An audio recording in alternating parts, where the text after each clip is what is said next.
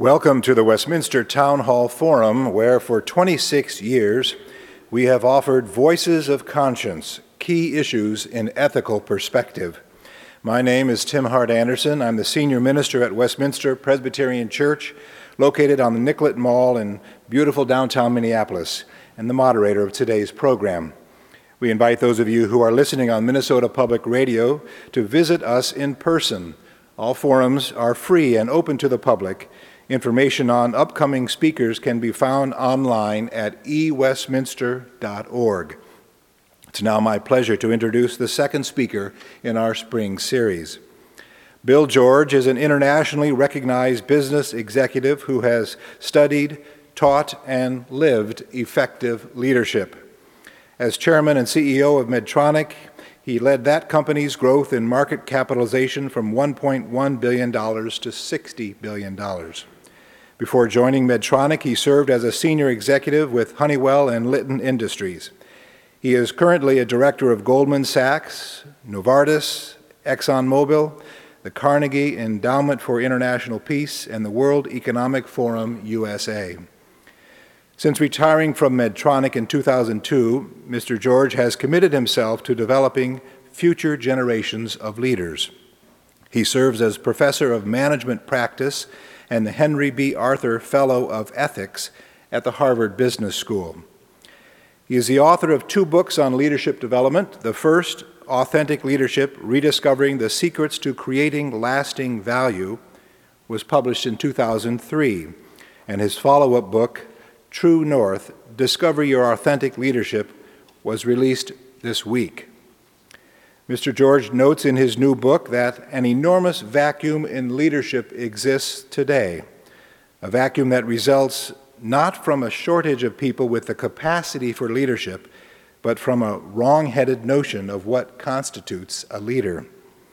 With co-author Peter Sims, he culls the wisdom and tells the stories of 125 outstanding leaders who demonstrate that character, values, and an attitude of service are among the fundamental characteristics of effective leadership. True North has been described as different from the typical How to Get Ahead business book for its focus on integrity and on authenticity as essential keys to forming great leaders and thereby filling the leadership vacuum in an increasingly complex world. Ladies and gentlemen, please join me in welcoming to the Westminster Town Hall Forum, Bill George.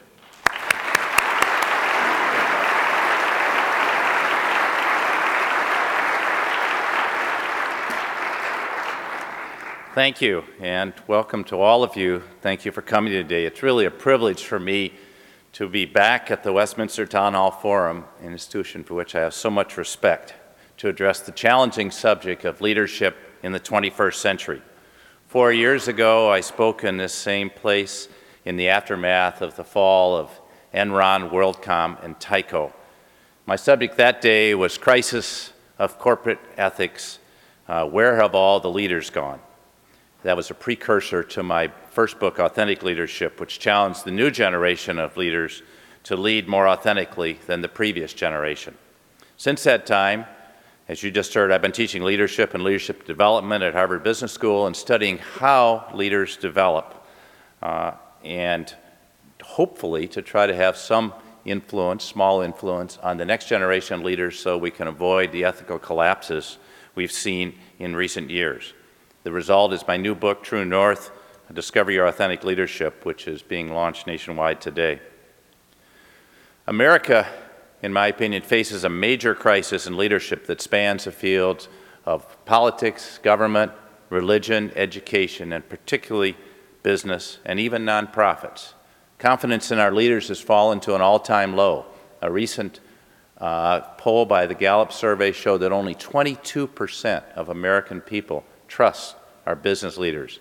That's not just a cause for concern. That's a formula for disaster if we don't correct it. In part, the problem comes from a wrong-headed notion of what does constitute a leader. We have this obsession with leaders at the top. And in far too many cases, we've chosen the wrong leaders. We've chosen them for their power, their charisma, their style, their image, rather than choosing them for their character, their substance, and their integrity. These leaders have often violated the very power they've been given. As President Abraham Lincoln once said, if you want to test a person, find out, give him unlimited power, and watch how he uses it. And we've seen many leaders have that power and abuse it to serve themselves instead of their calling to serve others. Our entire system of capitalism is based on trust. Trust that our institutions that serve us will do the best by us. And through our legal system, society has granted corporations enormous freedom and power to make money for their investors, but at the same time to serve their constituencies and the best interests of society as a whole. When our business leaders violate that trust, we risk losing the privileges that capitalism conveys and destroying the very system that has made the American economy the most vibrant and enduring in the history of the world. Witness the 2003 Sarbanes-Oxley Act, hastily passed by Congress in 31 days in response to the public outcry over the problems at Enron and other companies. Violating the public trust risks losing the privileges of capitalism. For business leaders, trust is the fuel that makes the system work. If our customers don't trust us, why should they buy our products? A physician implanting a Medtronic defibrillator depends upon Medtronic to make that product a quality product. Just as when you buy a television set, a computer, or an automobile, you trust the manufacturer to produce a quality product. Employees trust their employers to provide them long-term employment, health care benefits, and a sound retirement, just as investors trust corporate leaders to give them a fair return on their investment. And the public trusts corporations to act in the public interest. So when leaders violate the interests of those four constituencies, not only do they risk the lives and livelihood of their customers, their employees, and their investors, but they put at risk the entire system of capitalism. Our Harvard study of how authentic leaders developed is the largest in-depth study ever undertaken about how business leaders develop. We interviewed long, in-depth interviews with 125 leaders who provided us with deep insights into how they developed, what was important in their development, and also they were remarkably open about the struggles they had faced, their personal failures, their triumphs, and their disappointments. They're a very diverse group of people that spans a full range of social-economic backgrounds, racial backgrounds, religious backgrounds. 28% of them are females, 8% are racial minorities, 12% are international citizens. About half of them are CEOs, but the other half make up a wide array of young leaders, mid-career leaders, nonprofit leaders. They ranged in age from 23 to 93, and we ensure we have at least 15 per decade. It's interesting, in the past 50 years, leadership scholars have conducted over 1,000 studies trying to correlate the characteristics of the ideal business leader, their traits, their personality styles, their characteristics with success. And none of these studies has yet to produce the ideal profile of the ideal leader. Thank goodness, because if they had produced a cookie-cutter leadership style, all of us would be trying to follow that cookie-cutter style. That alone would make us into personas. Kevin Scher, who is currently CEO of Amgen, the nation's leading biotech company, saw the downside of GE's call to personality when he was working in the mid-'80s for Jack Welch as his assistant. As he said, everyone wanted to be like Jack, but leadership has many voices. You need to be who you are, not to try to emulate someone else. The reality is that no one can be an authentic leader by trying to emulate someone else.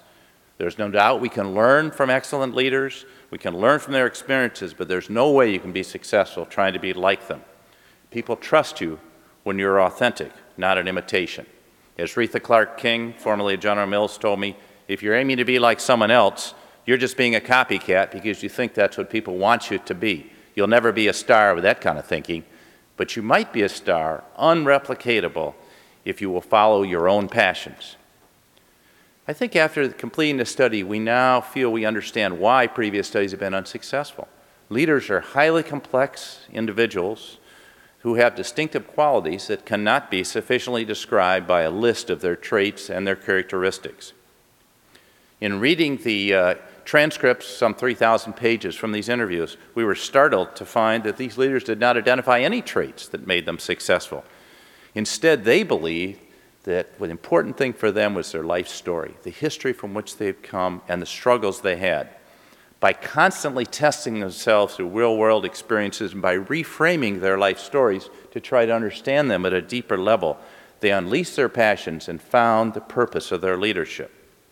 I vividly recall my interview with Dick Kovacevich, the chairman of Wells Fargo, who arguably is the most successful commercial banker in the United States over the past 20 years.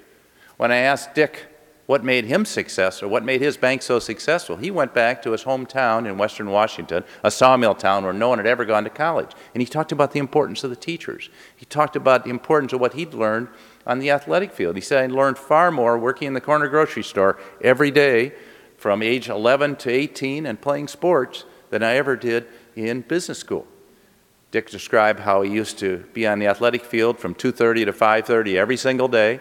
He'd go home, get a sandwich, and go to work from 6 to 9. And he showed how that shaped his leadership and the kind of bank he wanted to create. His story is just one of hundreds we heard from our interviewees.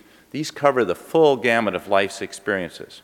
One of the most powerful came from Starbucks founder Howard Schultz. And Schultz described how at age 7 he came home and found his father had lost his job because he was in a cast for having slipped on the ice, and he lost his health care benefits, and his mother was pregnant, couldn't go to work, and the family had no money, and he, at 7 years old, had to fend off the bill collectors. He saw his father lose 30 jobs during his lifetime, and he said, my vision is to create a company complete with health care benefits for every employee that my father would be proud to work at. And that's why Starbucks became the first American company in 1986 to offer health care benefits to every employee, including part-time workers. Andrea Jung, who is the CEO of Avon Products, was a rising star at Neiman Marcus as executive vice president in her early 30s.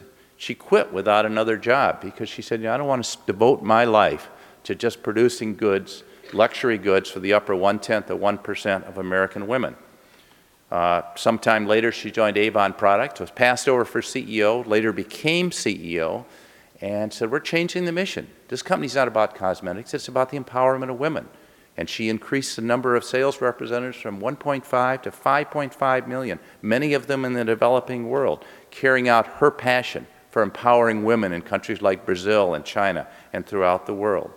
And she and Schultz have remained entirely true to their life stories in order to fulfill their personal missions, and in so doing have enhanced the lives of tens of millions of people. One of the things we learned is that most of the leaders have been profoundly influenced and shaped by transformative experiences, or what we call crucibles in their lives. These traumatic experiences allowed them to realize that leadership was not about their success or gratification, but rather about serving other people and empowering other people to step up and lead. In my experience, you can separate all leaders, and this may be oversimplified, into two categories. Those that are out to serve themselves and realize your job is to make me great, and those that are out to serve all of you. And that really is the dividing line between authentic leaders and other leaders. And although many inauthentic leaders disguise their intentions these days with we language, under pressure you often find out that they're really in there to serve themselves. One of our most moving stories came from Novartis chairman and CEO Dan Vasella, whose early life traumas of spending a year in a sanatorium at age 8, seeing the death of his father and his sister at age 11 and 12, motivated him to become a compassionate physician who could lead a global healthcare company that could change and impact the lives of millions of people every year. Oprah Winfrey talked openly about her experience of being sexually abused starting at 11 years old. She reframed her experiences not just to be a television celebrity, but a caring leader whose mission it is to enable and empower people to take responsibility for their lives and not feel like victims. And she was able to overcome feelings of victimhood and then translate that to the lives of millions of others. In my personal case, it took a series of crucibles before I learned that my mission was not to be CEO of a great global company, but to build an organization that could help others through life-saving products. In my teenage years, I was trying so hard to be a leader that I lost 7 elections in a row. Obviously, I was not a leader, but thanks to a caring group in my college fraternity, I learned that my ambitions and my selfish behavior trying to get ahead was blocking my ability to use my leadership gifts because no one wanted to follow me. It's hard to be a leader if no one's interested in working with you. That was easy to understand. It was much more difficult to change my behavior and to realize that I had to evolve into a leader that cared about other people. In my mid-20s, the back-to-back deaths of my mother and my fiancée 18 months later brought me to the depths of loneliness that caused me to explore deeply what life is all about and to get in touch with my own mission in life. But it really wasn't until I hit the wall in my career in my mid-40s at Honeywell that I finally recognized the deeper purpose of my leadership, that it was not about being CEO, and I was focusing too much on that, but rather to join a unique company like Medtronic, whose mission was to restore people to full life and health. Had it not been for the counsel of my wife Penny and my close friend Doug Baker, my men's group and my couples groups, many of whom are here today, I might never have come to that realization. We all need support in our lives. Over the past decade, I've learned from my wife's experience with breast cancer in 1996 the power of a leader who leads from behind and inspires others to lead. Penny never saw herself as a leader. In fact, she was never encouraged to become one. But through her healing for breast cancer, she found her passion to change medicine, to become more patient-oriented, to look at the whole person, mind, body, heart, and spirit. And Penny stepped up to lead that movement, both locally and nationally, because she's so passionate about her cause. All of these very human stories lead to the unmistakable conclusion that we need a new kind of leader to lead our institutions in the 21st century. A leader who can empower others to step up and lead. The 20th century vision of the leader who commands the troops to follow him over the hill and build his glory is dead, or at least I think it should be. Coming out of 2 world wars in the 1950s, we idolized all-powerful leaders like General George Patton, regardless of their evident flaws and abusive tendencies. We dichotomized leaders from workers, with the latter being nothing but the cogs in the wheels of production. I remember as a 19-year-old industrial engineering student taking a stopwatch out and timing the motions of machine tool workers and then advising them instead of listening to them about how we could make their work more meaningful and they could become more effective. That was the nature of the assembly line in those days. In the last 2 decades of the 20th century, we idolized the charismatic leader, the all-powerful charismatic leader at the top.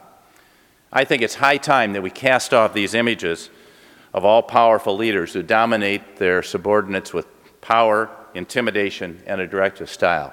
We don't need leaders who treat people as a cost of doing business rather than the reason for the business's success. No longer can we tolerate leaders who destroy businesses while walking away with millions of dollars in compensation for themselves. Employees, customers, investors, and the public at large have every reason not to trust these vestiges of failed 20th century leadership. Leadership in this new century must change precisely because the nature of people and organizations has changed. People today are more knowledgeable about their jobs than their bosses are. They are demanding meaning and significance from their work, and they're not willing to toil away in the trenches for someone else's benefit. They want to lead now. They don't want to wait in line for 10 to 20 years until they're tapped for a leadership role. And why shouldn't every one of us expect and demand this level of respect and meaning? Why shouldn't you? You can discover your authentic leadership right now. You don't have to be born as a leader or with certain characteristics and traits of a leader. You don't have to wait for a tap on the shoulder. You can step up to lead at any point in time in your life. You're never too young or too old. As author Stephen Covey has said, leadership is your choice, not your title. So I'd like to offer a new definition of successful 21st century leaders.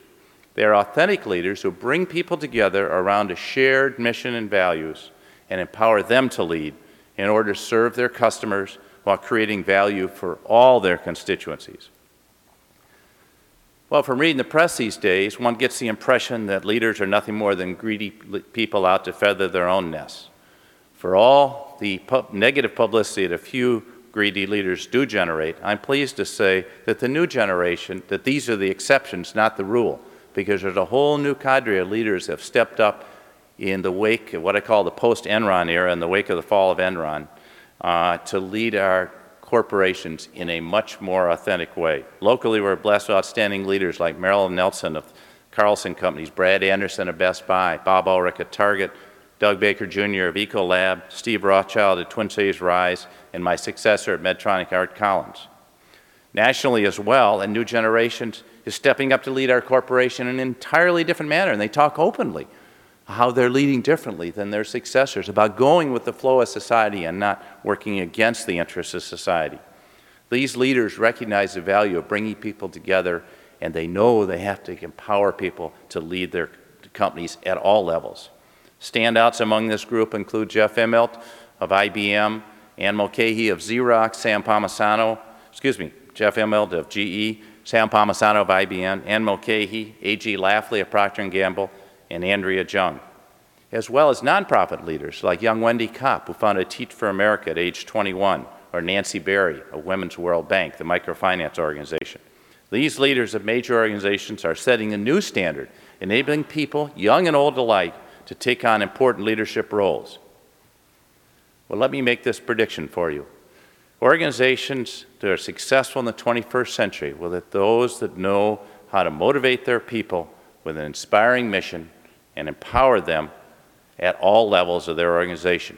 That's why organizations like Target, Procter & Gamble, Best Buy, Johnson & Johnson, and Wells Fargo are decade after decade able to sustain their success. On the other side, the lack of inspired leadership is the reason that companies like Sears and General Motors and Ford and Home Depot are really struggling these days. Well, I wrote True North to answer the question, how do you become an authentic leader? The answer is it takes years of hard work and personal development. The key is knowing the true north of your internal compass and preparing yourself to stay on that course in spite of the challenges and seductions that you'll face that cause so many leaders to go astray. Your true north represents who you are as a human being at your deepest level. It's your fixed point in a spinning world. True north is based on your most cherished values, your principles you live by, your passions, and your motivations. And when you follow it, your leadership will be authentic, and people naturally want to follow you and associate with you. Discovering your true north takes a lifetime of commitment and learning. Each day as you're tested in the real world, you yearn to look at the person you see in the mirror and respect the life you have chosen to lead. As long as you're true to who you are, I have found that you can cope with the most difficult circumstances that life presents, because life is not always fair. But in reality, other people may have very different expectations for you and your leadership than you have for yourself. You'll be pressured by external forces to respond to their needs, seduced by rewards for fulfilling them. But you know, when you get too far off course, your internal compass tells you something is wrong here. And that's the time to reorient yourself. But that requires strength of character. It requires resolve, and it requires courage, all matters of the heart, to resist these pressures and take corrective action when necessary. CEO of Sara Lee, Brenda Barnes, told us the most important thing about leadership is your character and the values that guide your life. You know, everything in business is not black and white. There's a lot of gray areas. But if you let your values guide your actions and don't ever lose sight of your internal compass, you're going to be just fine.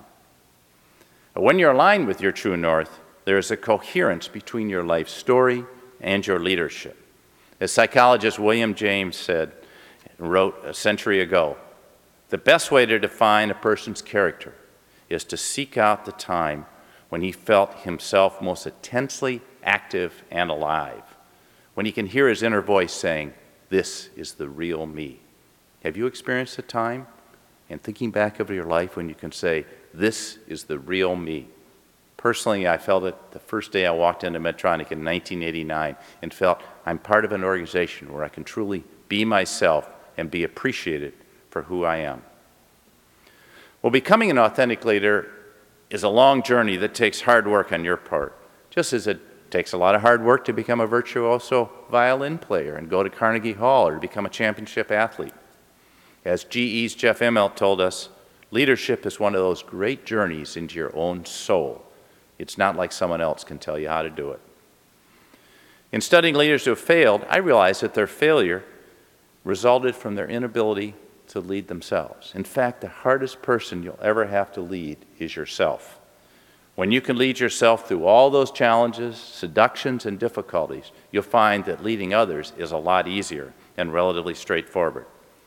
So our leaders told us there are 6 principal areas required to lead yourself: gaining self-awareness, practicing your values and your principles under pressure, balancing your extrinsic and intrinsic motivations, building a support team around you, integrating your life, enabling yourself to stay grounded, and understanding your passions and the purpose of your leadership. So let me comment on each of those. First of all, self-awareness. It may take a lifetime to gain complete awareness of yourself, but your self-knowledge can be accelerated by honest feedback from others.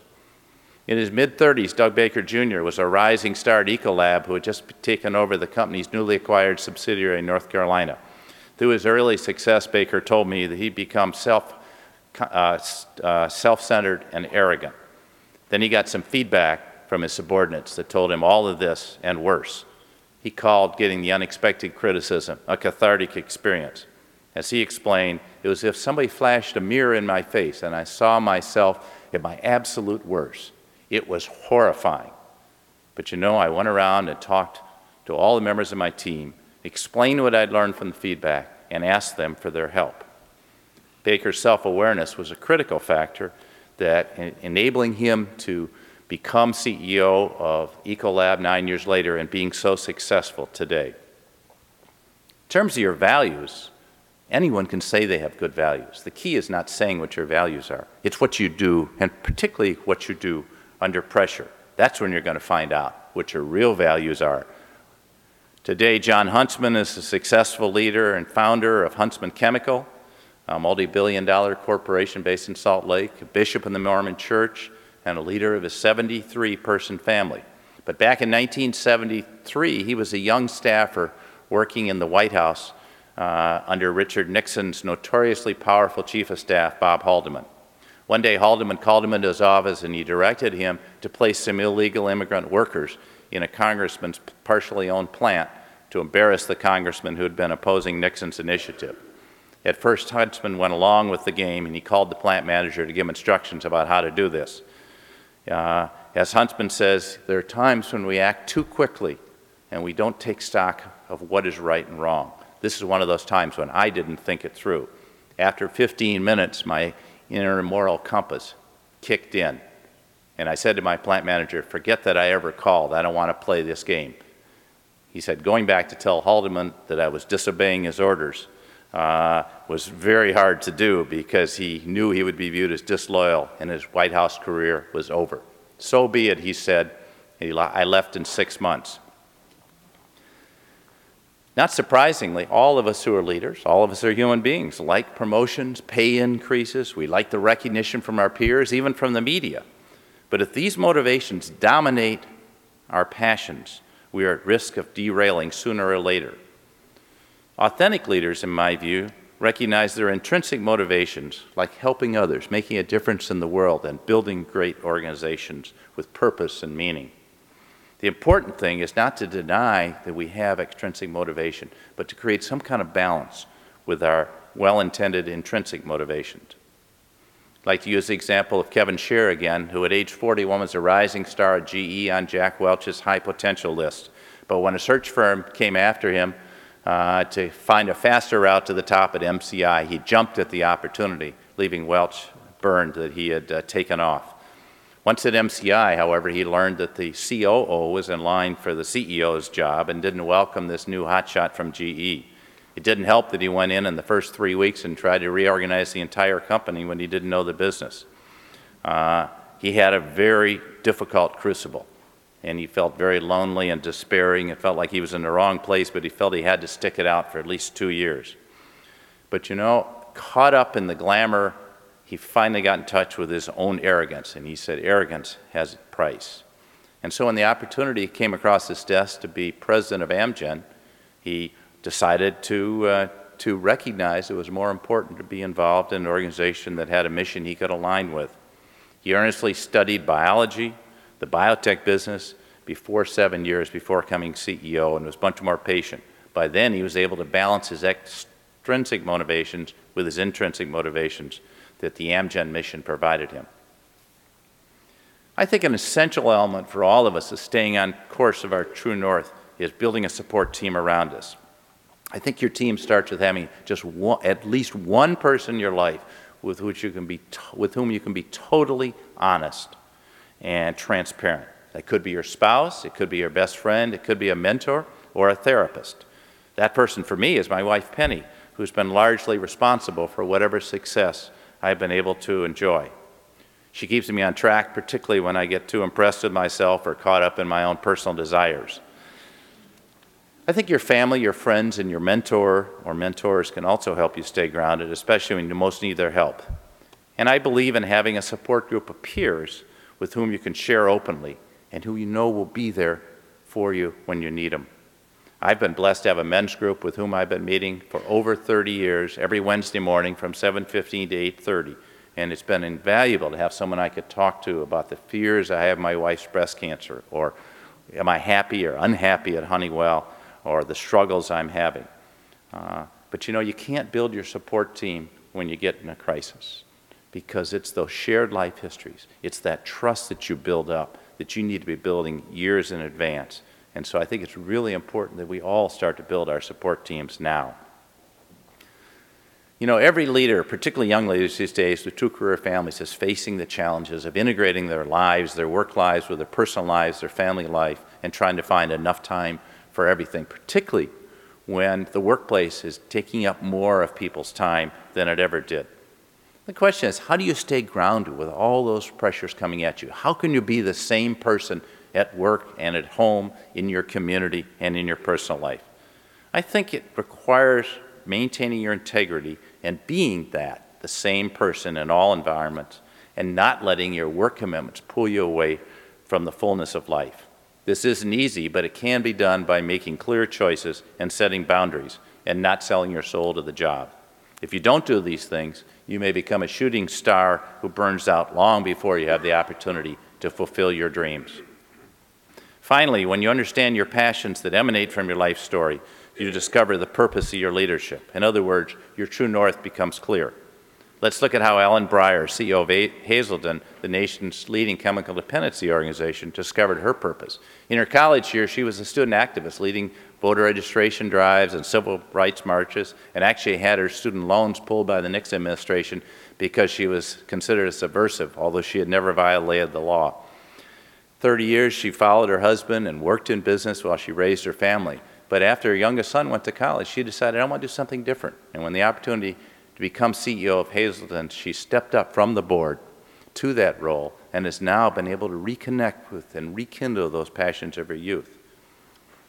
Well, developing all these qualities of the authentic leader is a hard job. It takes a lot of hard work. But as you do, you'll find that leading others becomes relatively straightforward, and you can empower them.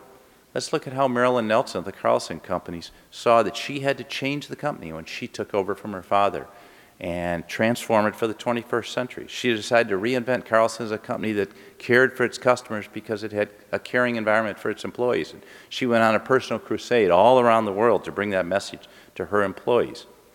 In doing so, she carried with her the memories of her daughter's tragic death in an automobile accident back in the mid-1980s, as she vowed to, quote, give back and make life better for people. Well, when we examine organizations that are led by authentic leaders, we recognize there's no shortage of leaders. In every organization, there are people just waiting to step up and lead if they just have the opportunity. My advice to you is don't wait to be asked. You can step up and lead right now. What are you waiting for? What are the fears that cause you not to lead? Ask yourself these 2 simple questions. If not me, then who? If not now, when? You're capable of leading, and the experience is worth any risks you take or any criticism you may endure. As President Theodore Roosevelt said in 1908, It is not the critic who counts. The credit belongs to the person who's actually in the arena, whose face is marred by dust and sweat and blood, who knows the great enthusiasms, the great devotions, who strives valiantly and spends himself in a worthy cause, who knows at the best the triumph of high achievement. And if he fails, at least he fails while daring greatly, so that his place will never be known with those cold and timid souls who know neither victory nor defeat. Are you prepared to enter that arena? Are you prepared to dare greatly? Are you prepared to spend yourself in a worthy cause? Because if you are, you'll know the triumph of high achievement, and you'll experience the fulfillment of leadership. You'll know the joy of working with a passionate group of people toward a shared goal of confronting challenges and overcoming obstacles and leaving a legacy to the world through your leadership. There is nothing that can compare to the sense of fulfillment. You will have the satisfaction of knowing that you followed your true north. You discovered your authentic leadership, and the world is a better place because of you. You will have become a true north leader. Thank you very much.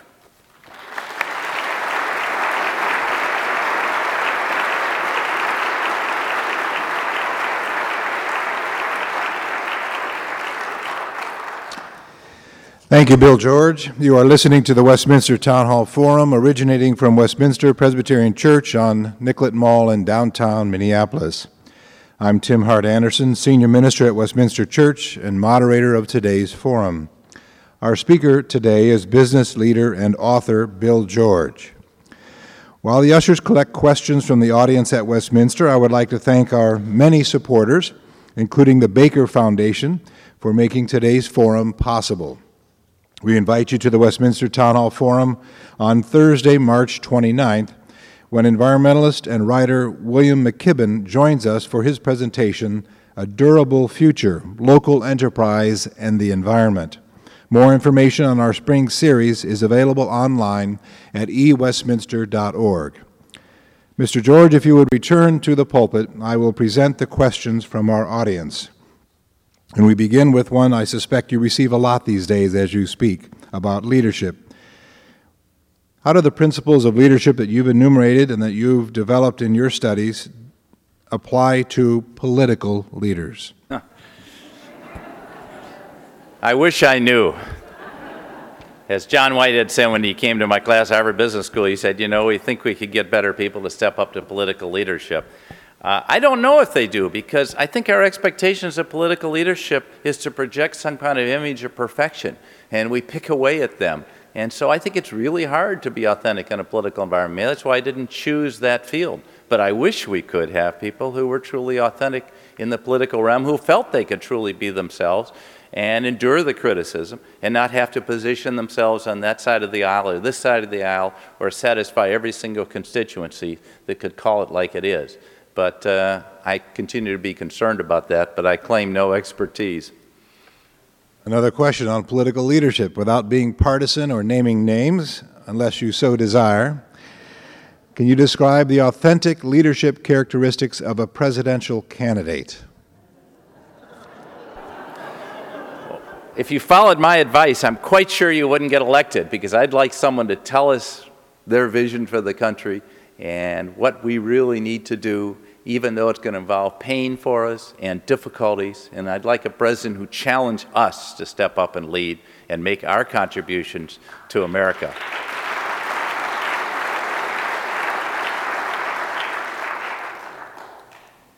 Question about boards of directors in businesses. With so many inadequate and overpaid leaders, is it not the board of directors who are responsible, or who is responsible?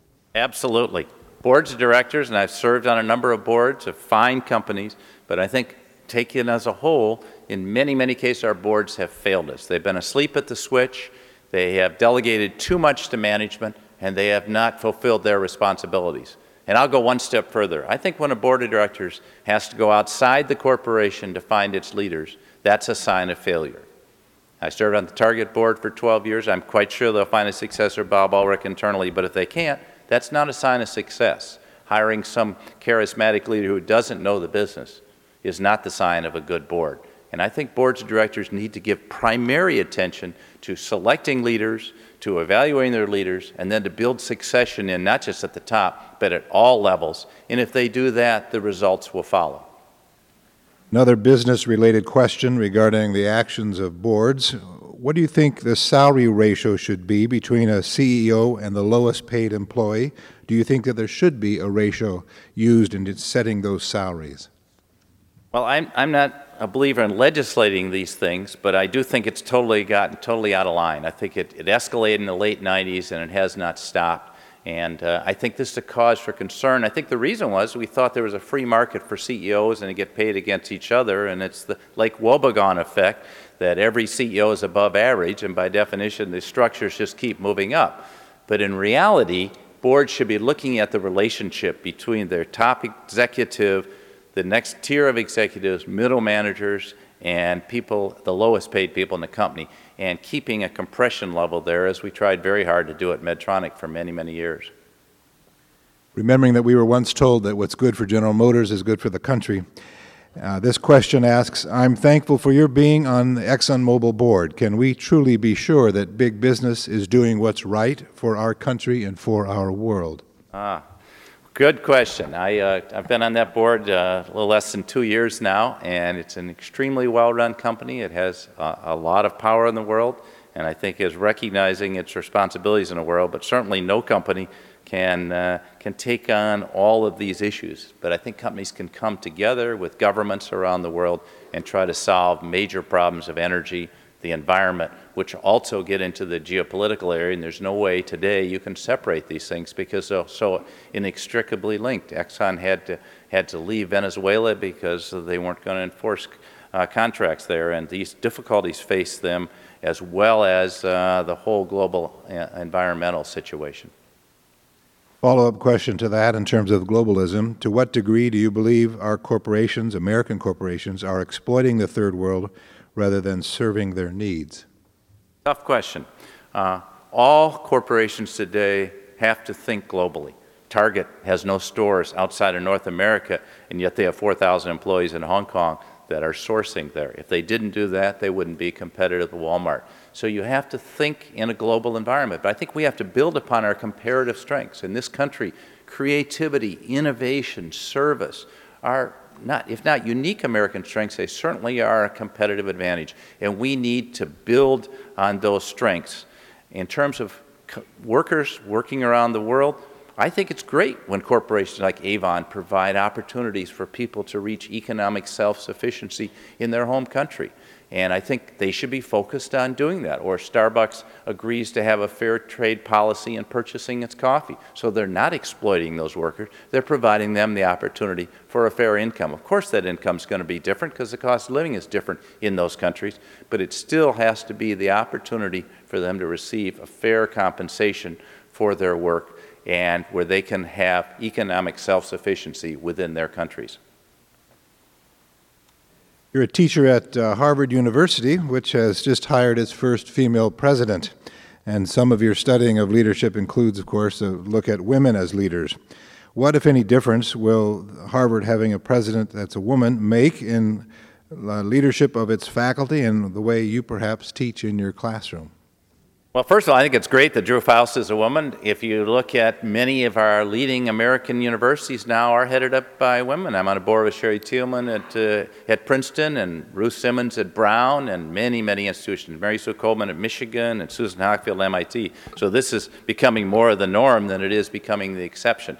But I'm quite sure that Drew Faust was not chosen because she's a woman, but because she's a person who has emotional intelligence to go with her intellectual intelligence and knows how to move faculties forward and not constantly be in opposition to them as her predecessor was. So in that sense, I think she's a breath of fresh air on the Harvard campus.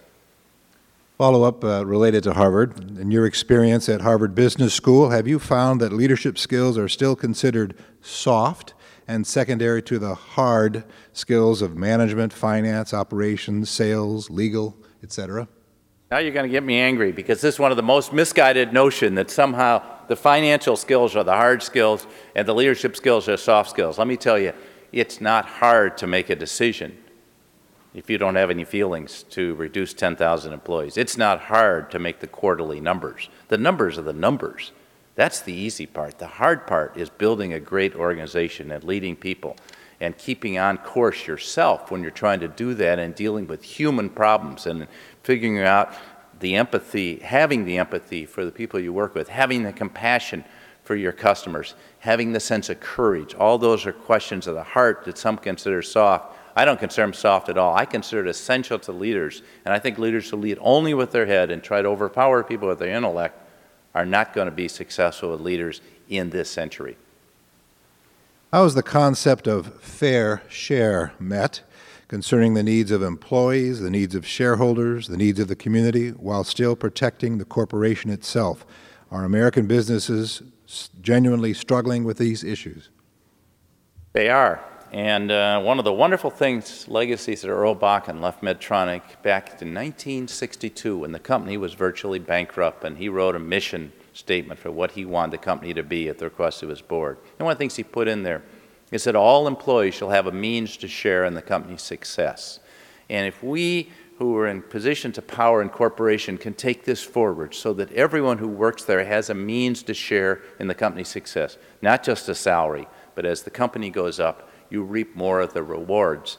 They often talk about the Microsoft millionaires, and I know Medtronic employees did very, very well with Medtronic stock because they shared in the company's success.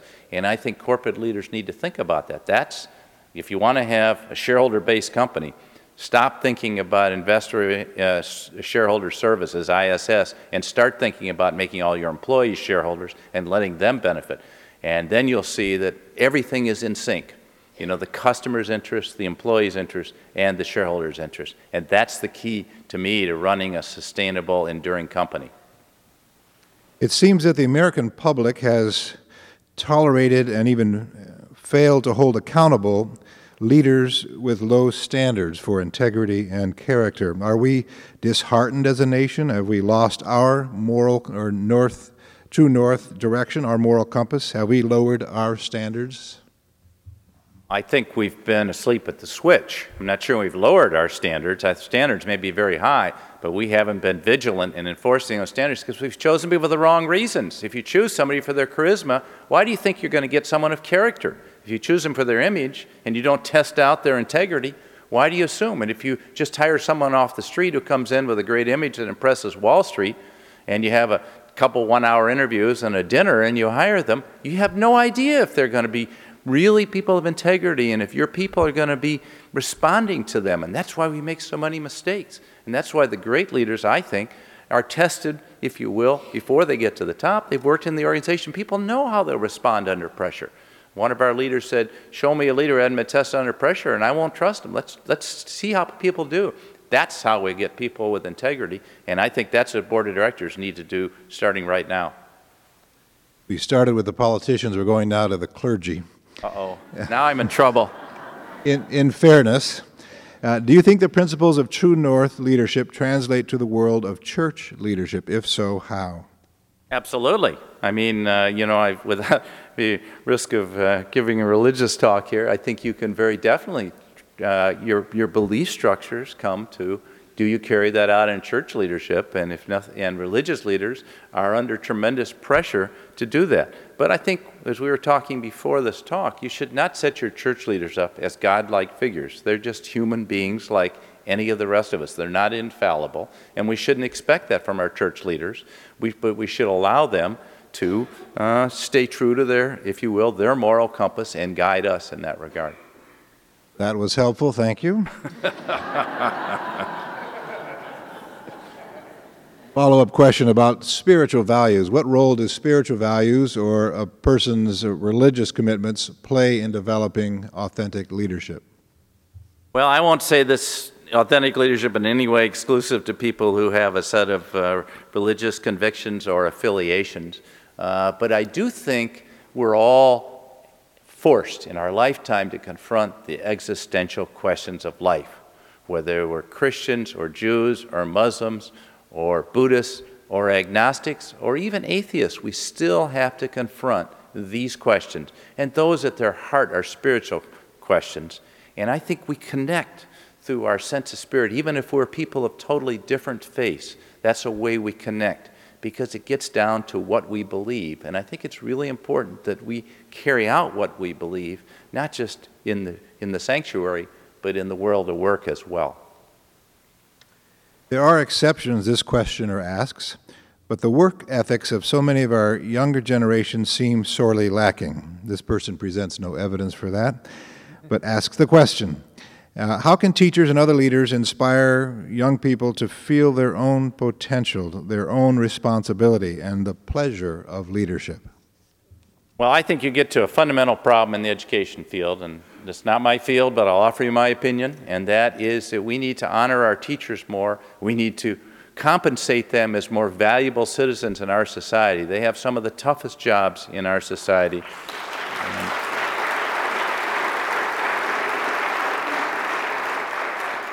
Thank you. And, you know, if you will, if the needs of families today, often where children come from not unified homes and sometimes no homes at all, puts more of the burden on teachers. And we need to stop burdening them with so many administrative details. But we need to give teachers the right kind of opportunity to, if you will, work with our children. And we need to compensate them and recognize how important that role is in overall society. That's a great answer to end on. Thank you, Bill George. Thank